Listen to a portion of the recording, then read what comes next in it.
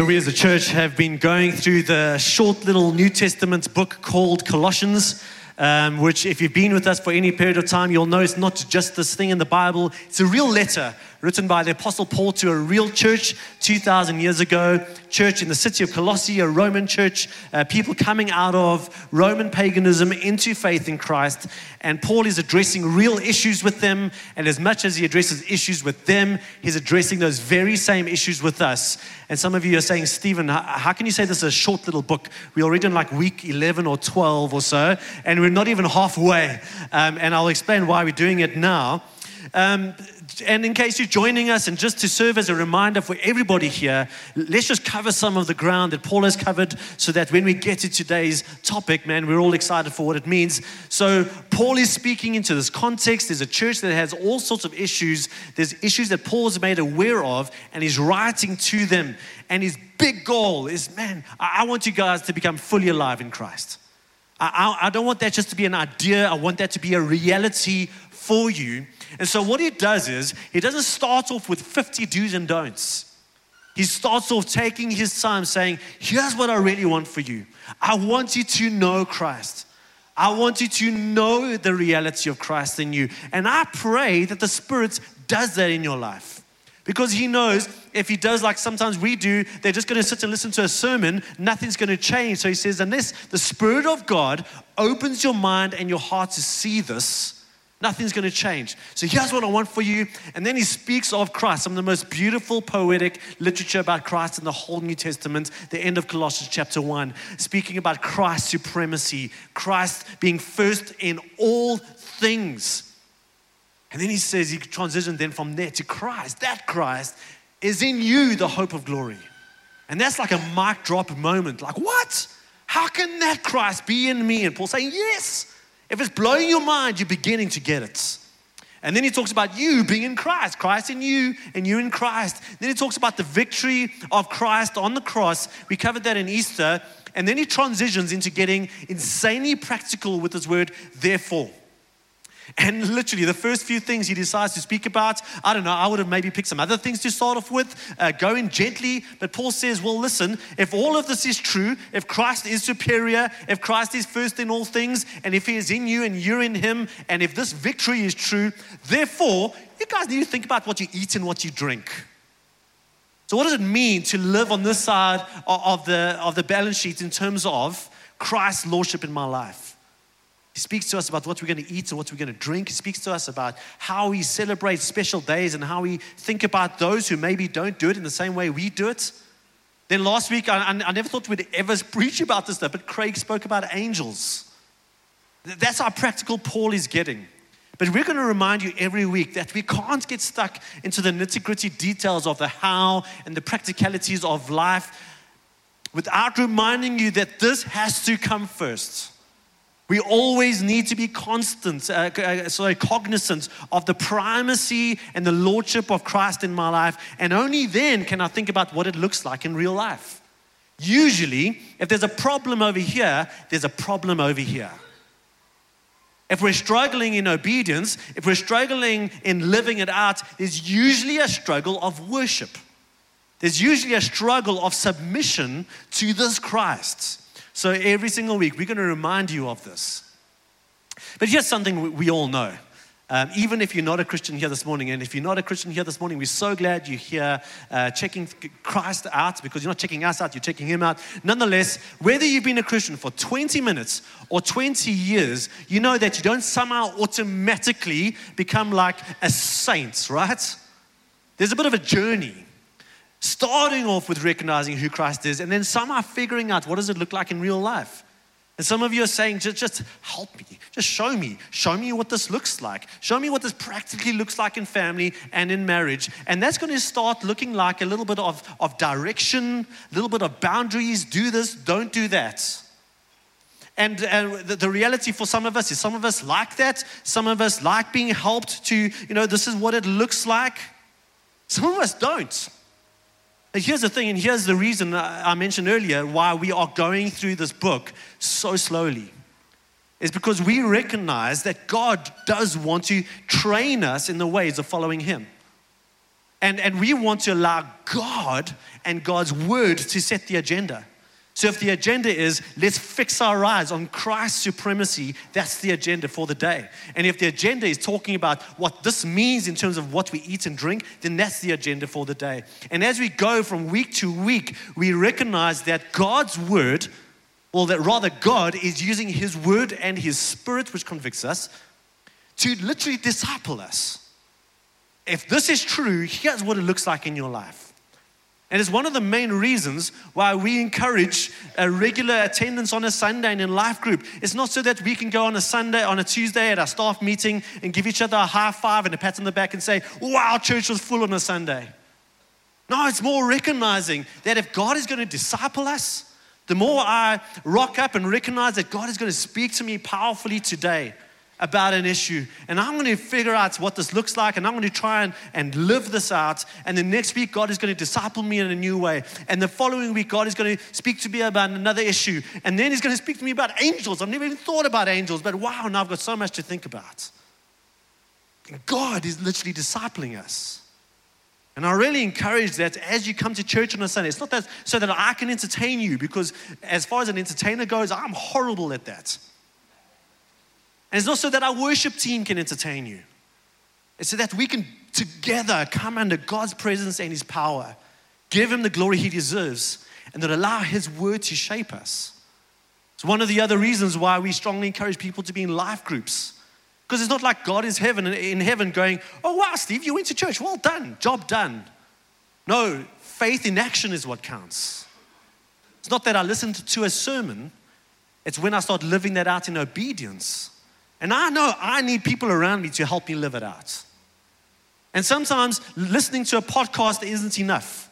I don't get to stop. One of my favorite preachers I like listening to is a guy called Chris Brown, not Rihanna's husband, by the way. I don't get to stop and say, what did you mean by that, Chris? Or what do you guys think it means? How can we support one another? And that's what Life Group is there for. Because the ultimate goal is not just to tick our religious boxes, but to have transformed, obedient lives that are fully alive to Christ.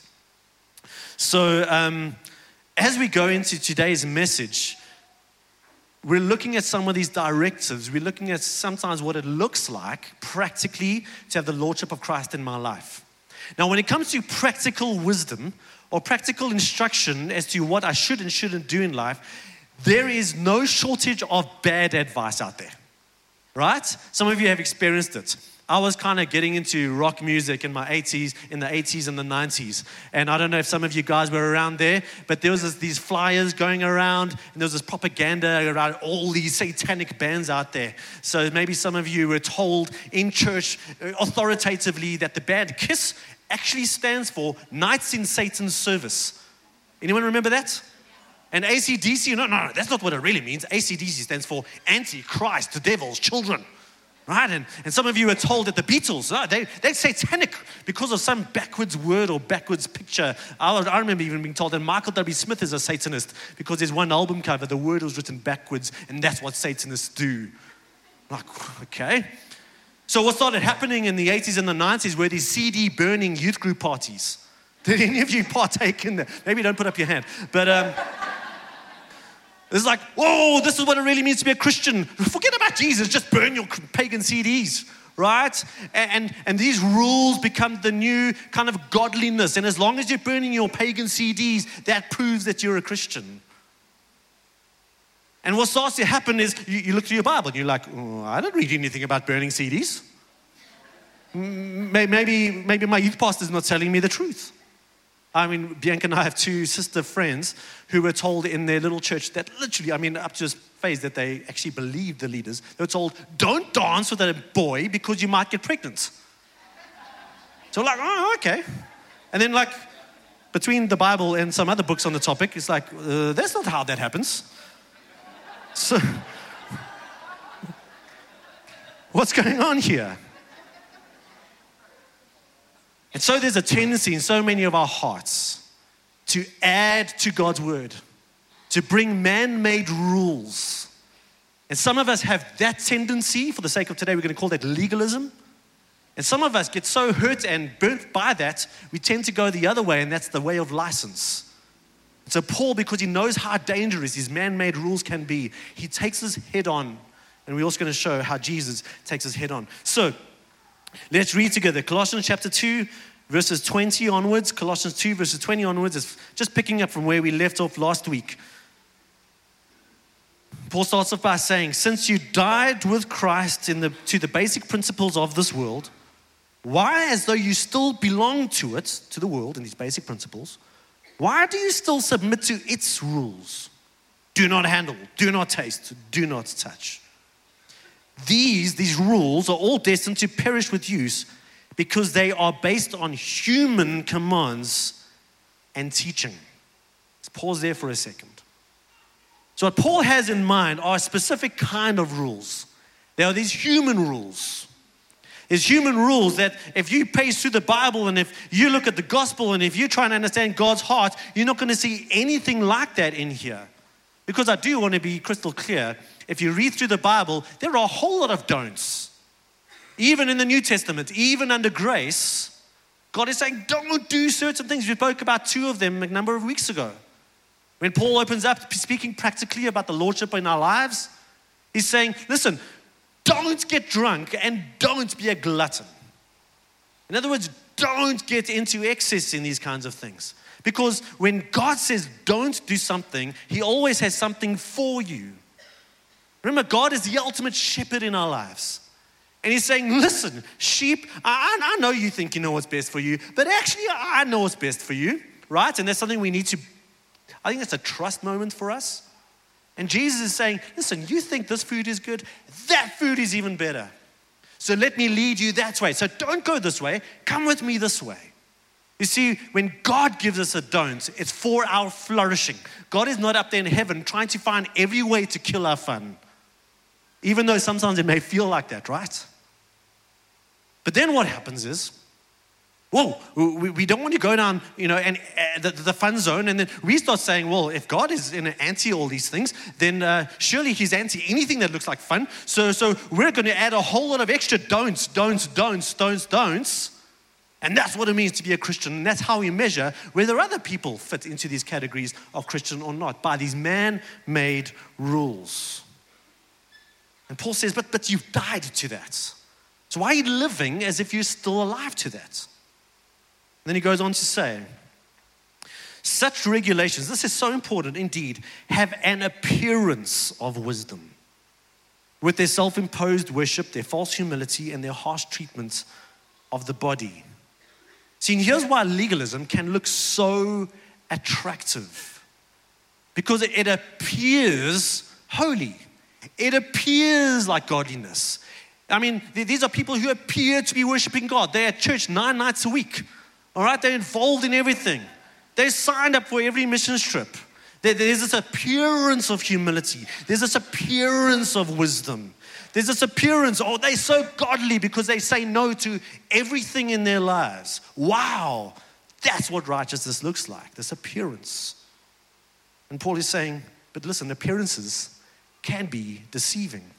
See, there's a problem when our faith is orientated primarily around human don'ts, human rules. So the problem with that is this. They lack any value. This is the last part of this verse. They lack any value in restraining sensual indulgence. There's a crazy story about a guy called St. Benedict, after which the Benedictine monks were named.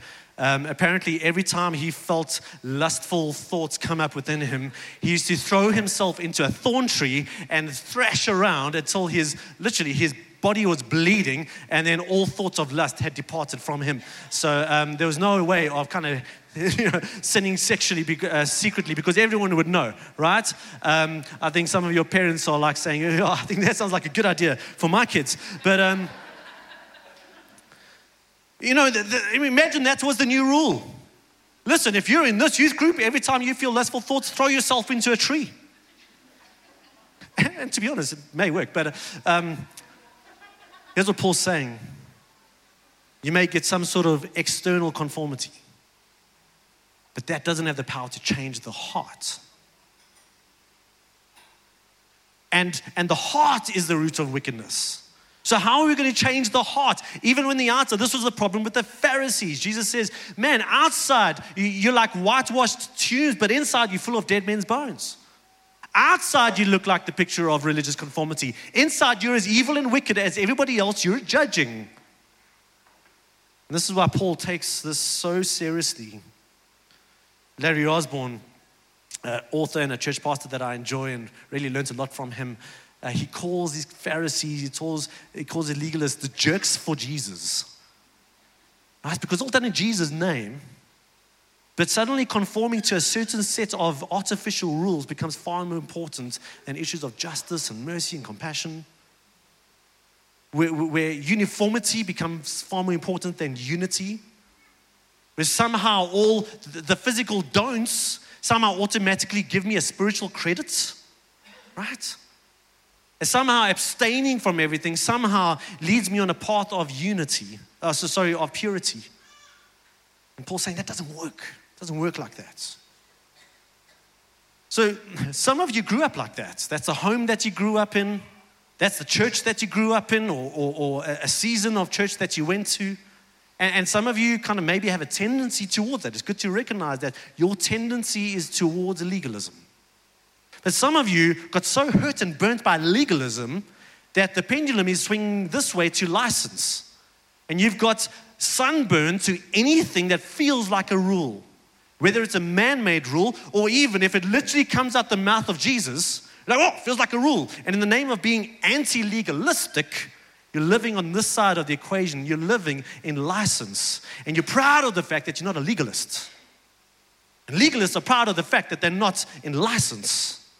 And what starts to happen is in our lives, and maybe even in our individual lifetimes, we swing from one to the other. So some of you are swinging from legalism towards license. Some of you are swinging from license towards legalism. Sometimes it happens in one day. You wake up feeling, completely convicted about certain things. Something goes wrong, and you're like, oh, no, but there's grace, right? Sometimes we feel legalistic about certain issues and licentious about other issues. And so it's quite complex, but we need to recognize what's going on in our hearts here. Some of us get way too excited on the legalistic side about rules that are not even in the Bible, not even hinted at. And then on the license side, sometimes we are okay with things that we should not be okay with. Now, to help us understand this, let's use marriage as an illustration. Now, whether you've been married or are aspiring to be married, I don't know if anyone has ever dreamt about marriage like this. Oh, I can't wait for the day I get married. I can't wait for the day that I get to say I do to my chosen person and spend the rest of my days with them. And I can't wait to live out this marriage by saying, no, I won't do that. No, I won't do that. I'm not going to do that. I'm not going to do that. I'm not going to do that. I'm not going to do that. I'm not going to do that. Oh, I can't wait for a covenantal partnership. Absolute joyless commitment to one another. Right? See, here's the problem with that kind of marriage. No one looks in and says, I want that. That doesn't inspire love. And in the same way, the God of legalism is not attractive to anyone. Yes, you've got this commitment to him, but you're not experiencing joy and hope. You're living in this cage of boundaries created by yourself, artificial boundaries. And people are looking in and saying, I don't want that God. If that's God, I don't want anything to do with it. No one heard you say, oh, I'm not going to watch that movie because I'm a Christian, even if it's valid. And go, I can't wait to be a Christian then. Right? And yet on the other side, when you imagine a marriage without any boundaries. Just say what you want whenever you want to say it. Do what you want. Come home when you want. Sleep with who you want. Dream about who you want. Let your kids do whatever they want. Right? And we've got a great marriage. Why? We're not these guys. We've got a great marriage because we're defined by not being them. Right? And we know marriage needs boundaries in order for it to not fun. Marriage needs boundaries in order to flourish, right? In order that you get to enjoy each other. You're transformed into greater degrees of holiness because of those good God-given boundaries. And in the same way, God, when he gives us boundaries, he's not saying, under grace, anything goes. By any means, no. He's saying, no, listen, there are boundaries. This is what it looks like to practically follow me. If I am Lord in your life, there are times I'm going to say, don't do this. But because of what I want for you, know what I want from you. I want your marriage to flourish. I want your identity to flourish. I want greatest joy in your life. And sometimes it means helping you say no to things that give lesser joy. Somehow, by going down the route of legalism and license, we lose out on greater joy that God wants for us. We lose out on God's heart. So there's another story that we've talked about a number of times here at Riverside. So if you've been here for any longer than 5 minutes, I apologize. It's probably the 20th time you've heard me talk about it. But there's this great story that's so powerful to explain so much about the Christian faith. The story known by many of us as the prodigal son. Timothy Keller wrote a book about it called The Prodigal God. Prodigal meaning the God of excess, right? And the grace displayed in that story is excessive grace. And that's what we ought to be celebrating. Nonetheless, even if you're not a follower of Christ, you've probably heard the story or some variant of the story. So here goes the little story. Jesus is telling about a father who lives on a farm. He's got 2 sons, an elder son and a younger son. At some stage, the younger son, he goes the route of license. The younger son goes, I'm sick of my father's house. I'm sick of the rules. I'm sick of him telling me what I cannot do. You know what? The outside world looks so much better. You know what would make me happy? If I had lots of sex. You know what made me happy? If I had lots of money. You know what made me happy? If I went to lots of parties and lots of friends. He became so convinced of that in his own mind, and that his father's house was like this jail cell. Dad, give me my inheritance. I'm going to go define my own happiness out there. His father, with a broken heart, does that. His son goes out into the world, and for a few fleeting moments, he's experiencing the kind of joy that he thought he ought to be experiencing until the money ran out, the girls ran out, the parties ran out, and the friends ran out, and he hits rock bottom. And at the bottom, he looks back saying, you know what? My dad's place wasn't as bad as I thought. Let me go back. But you know what? I completely messed up. And I don't deserve to walk back and just be a son. So maybe I can be a slave on his farm. So I'm going to go back, tell him how I've messed up, and I want to be a servant on the farm for the rest of my days. He's got this little speech plan. He comes home, sees his father. He's expecting to tell his father how he's so happy to kind of not be a son and just a slave. And his father says, no ways, you are my son. Here's a ring on your finger. Here's a cloak on your back, and we're going to celebrate your return. That's the younger son. Most of us know the younger son's story quite well. But then there's another son, the older son. See, when his brother comes back, the older son hears this noise, and he says to the servants, well, what's going on? No, your younger brother's back. Servants may be expecting his older brother to go, wow, I'm so glad. He goes, I can't believe he's back. After what he did, he dares to show his face around here.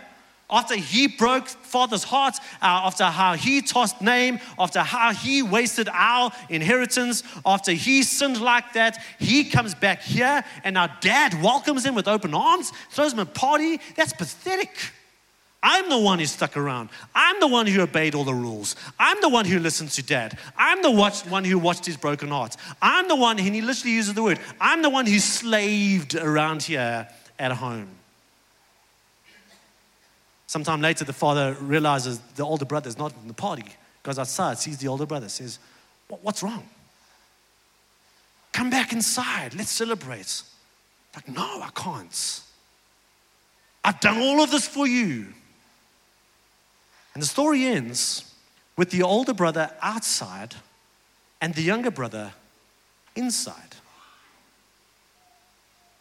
Now, as much as you maybe have heard the story told a number of times about God's grace when we come and we recognize our sin and God affirms us as sons and daughters in Christ, which is so true.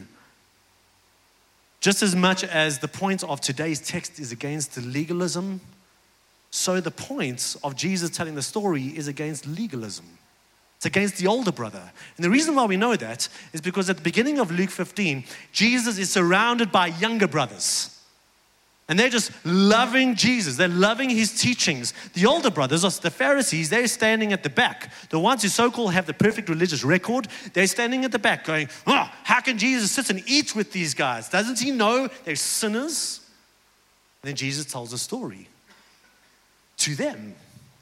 You're the older brother. And he leaves a story with them outside the party. This massive question mark. Are you going to repent of your legalism and come inside? This is why Jesus guns for them, and this is why Paul guns for them. You see, this isn't a story about a good Christian, the older brother, and a bad Christian, the younger brother. This is a story about two brothers who are equally far from God. This is about a story who the one brother, his sin is what kept him from God. And the older brother, his self-righteousness is what kept him from God. Both brothers wanted the father for what the father could do for them. Neither of them wanted the father himself. Neither of them wanted the father. Neither of them knew the father. And in this case, for reasons we'll explain in a second, the younger brother was able to return, to repent, to come back in. The older brother was actually unable to do that. Timothy Keller, in speaking of this story, this is what he says about the older brother, the legalist, the Pharisee. He says, the older brother is not losing the father's love in spite of his goodness, but because of it. It is not his sins that create the barrier between him and his father. It's the pride he has in his moral record. It is not his wrongdoing, but his righteousness, his own righteousness, that is keeping him from sharing in the feast of the Father. So Stephen, why is Jesus being so hard on the older brother? See, here's the thing. If you're the younger brother, you know it. You don't wake up with a hangover the next day and how did that happen? Got no idea. What happened? You don't wake up in the bed of another woman and be like, oh, yeah, whoops. No. You know, right? You know when you're the younger brother. You know when you're crossing God-given boundaries. You know when you're finding and defining your own joy according to your own standards. You know it. It's obvious to you and it's obvious to everybody else. But it's the older brother. You see, Paul says the legalistic way has an appearance of wisdom. The way of legalism has an appearance of humility. It's self-imposed worship and false humility. So therefore, it becomes so much harder to see in the mirror, which is why the older brother was left outside of the party. And which is why I'm convinced that it is only the Holy Spirit that can convict us, either of license or of legalism. So Stephen, what's the answer? If seeking joy in defining my own happiness is not the answer, or if defining joy by rule keeping is not the answer, what is the answer? And you're going to hate me for this because the answer is next week. All right? Next week is the answer. And I don't want to steal too much of next week's thunder. Feel free to read ahead and ask God to start teaching you about what's happening next week. But the answer is not in legalism or license. The answer is in growing to love the person at the center of our lives, Jesus. And yes, when we live out faithful lives of, and I'm going to use the word, lives of obedience, lives of saying yes to certain things and no to certain things.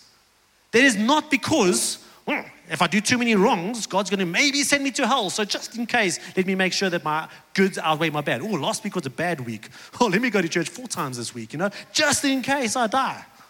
Oh, okay, well, there's a judge up in heaven and he's going to condemn me, so I'm going to behave. Or Steve said I must, I'm going to behave. No. Our lives of obedience are joyful lives of obedience because number one, we've become convinced that God is for you.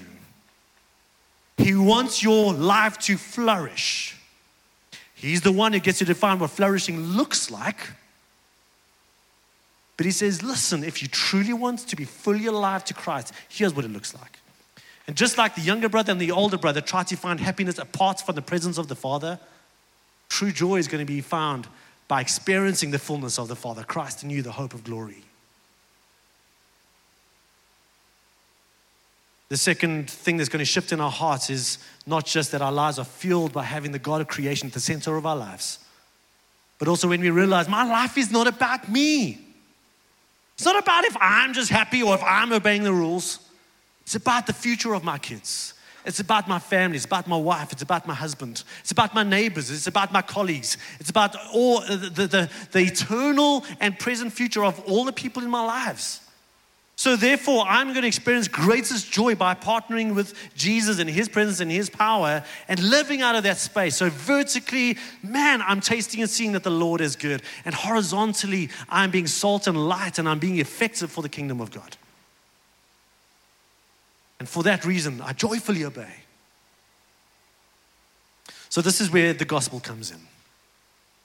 We are going to be coming together as a church to the Lord's table to eat the bread, which signifies Christ's broken body, and to drink of the grape juice, which represents Christ's shed blood for us.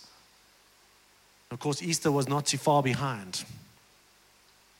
But in terms of a response, I want to challenge you by rereading verse 20 this morning.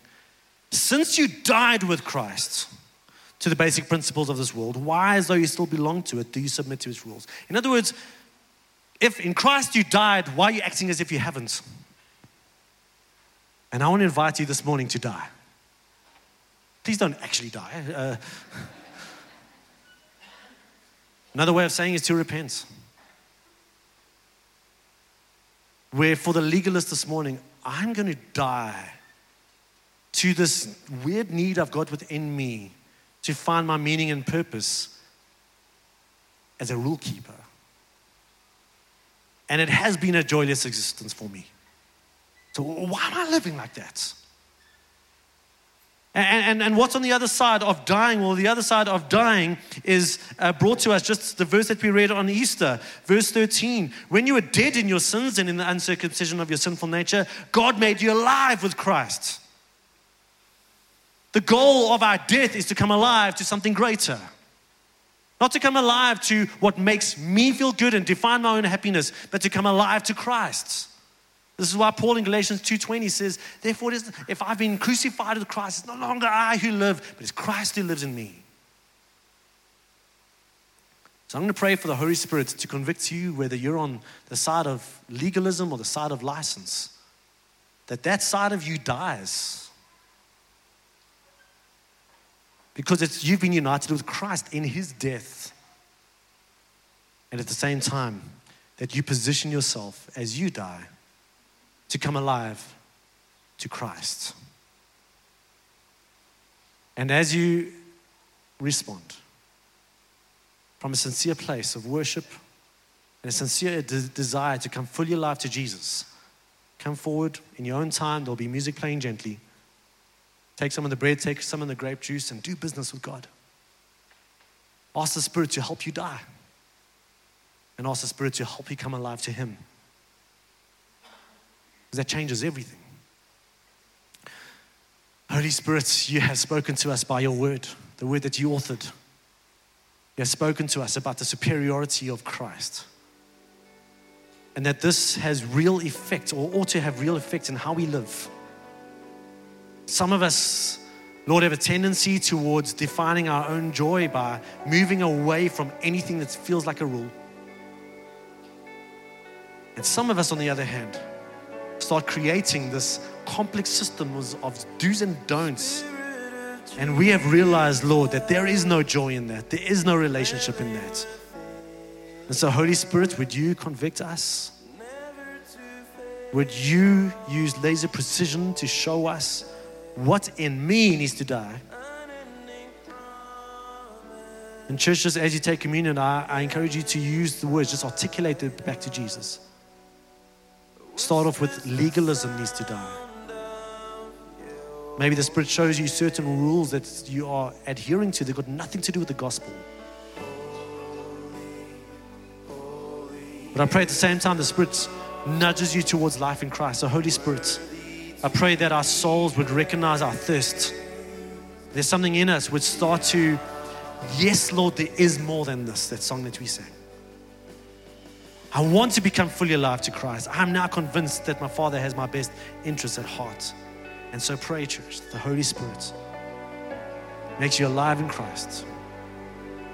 Yes, Father, I pray as we take this warning from Scripture this morning, I pray for the opposite. I pray that since we died with Christ into the basic principles of this world, that we live as if we don't belong it. We do not submit to the world's rules. We gladly obey you, Lord, in ways that are not destined to perish. They are based on your wisdom and your love and your heart for us. Father, I pray for lives that do not have an appearance of wisdom, but that have genuine Spirit-imparted wisdom. I pray for genuine, passionate worship. I pray for genuine humility where I consider you and others greater than me. I pray for any time that I say no to something, it's because I'm trusting you at your word and that you are a God who has my best at heart. I pray for discipline that is under grace. And I pray, Holy Spirit, that you are cleansing our sensual desires and that you are moving us forward in joyful lives of obedience. This is the promise of today. And I ask that you do it in Jesus' mighty name. Amen. Amen.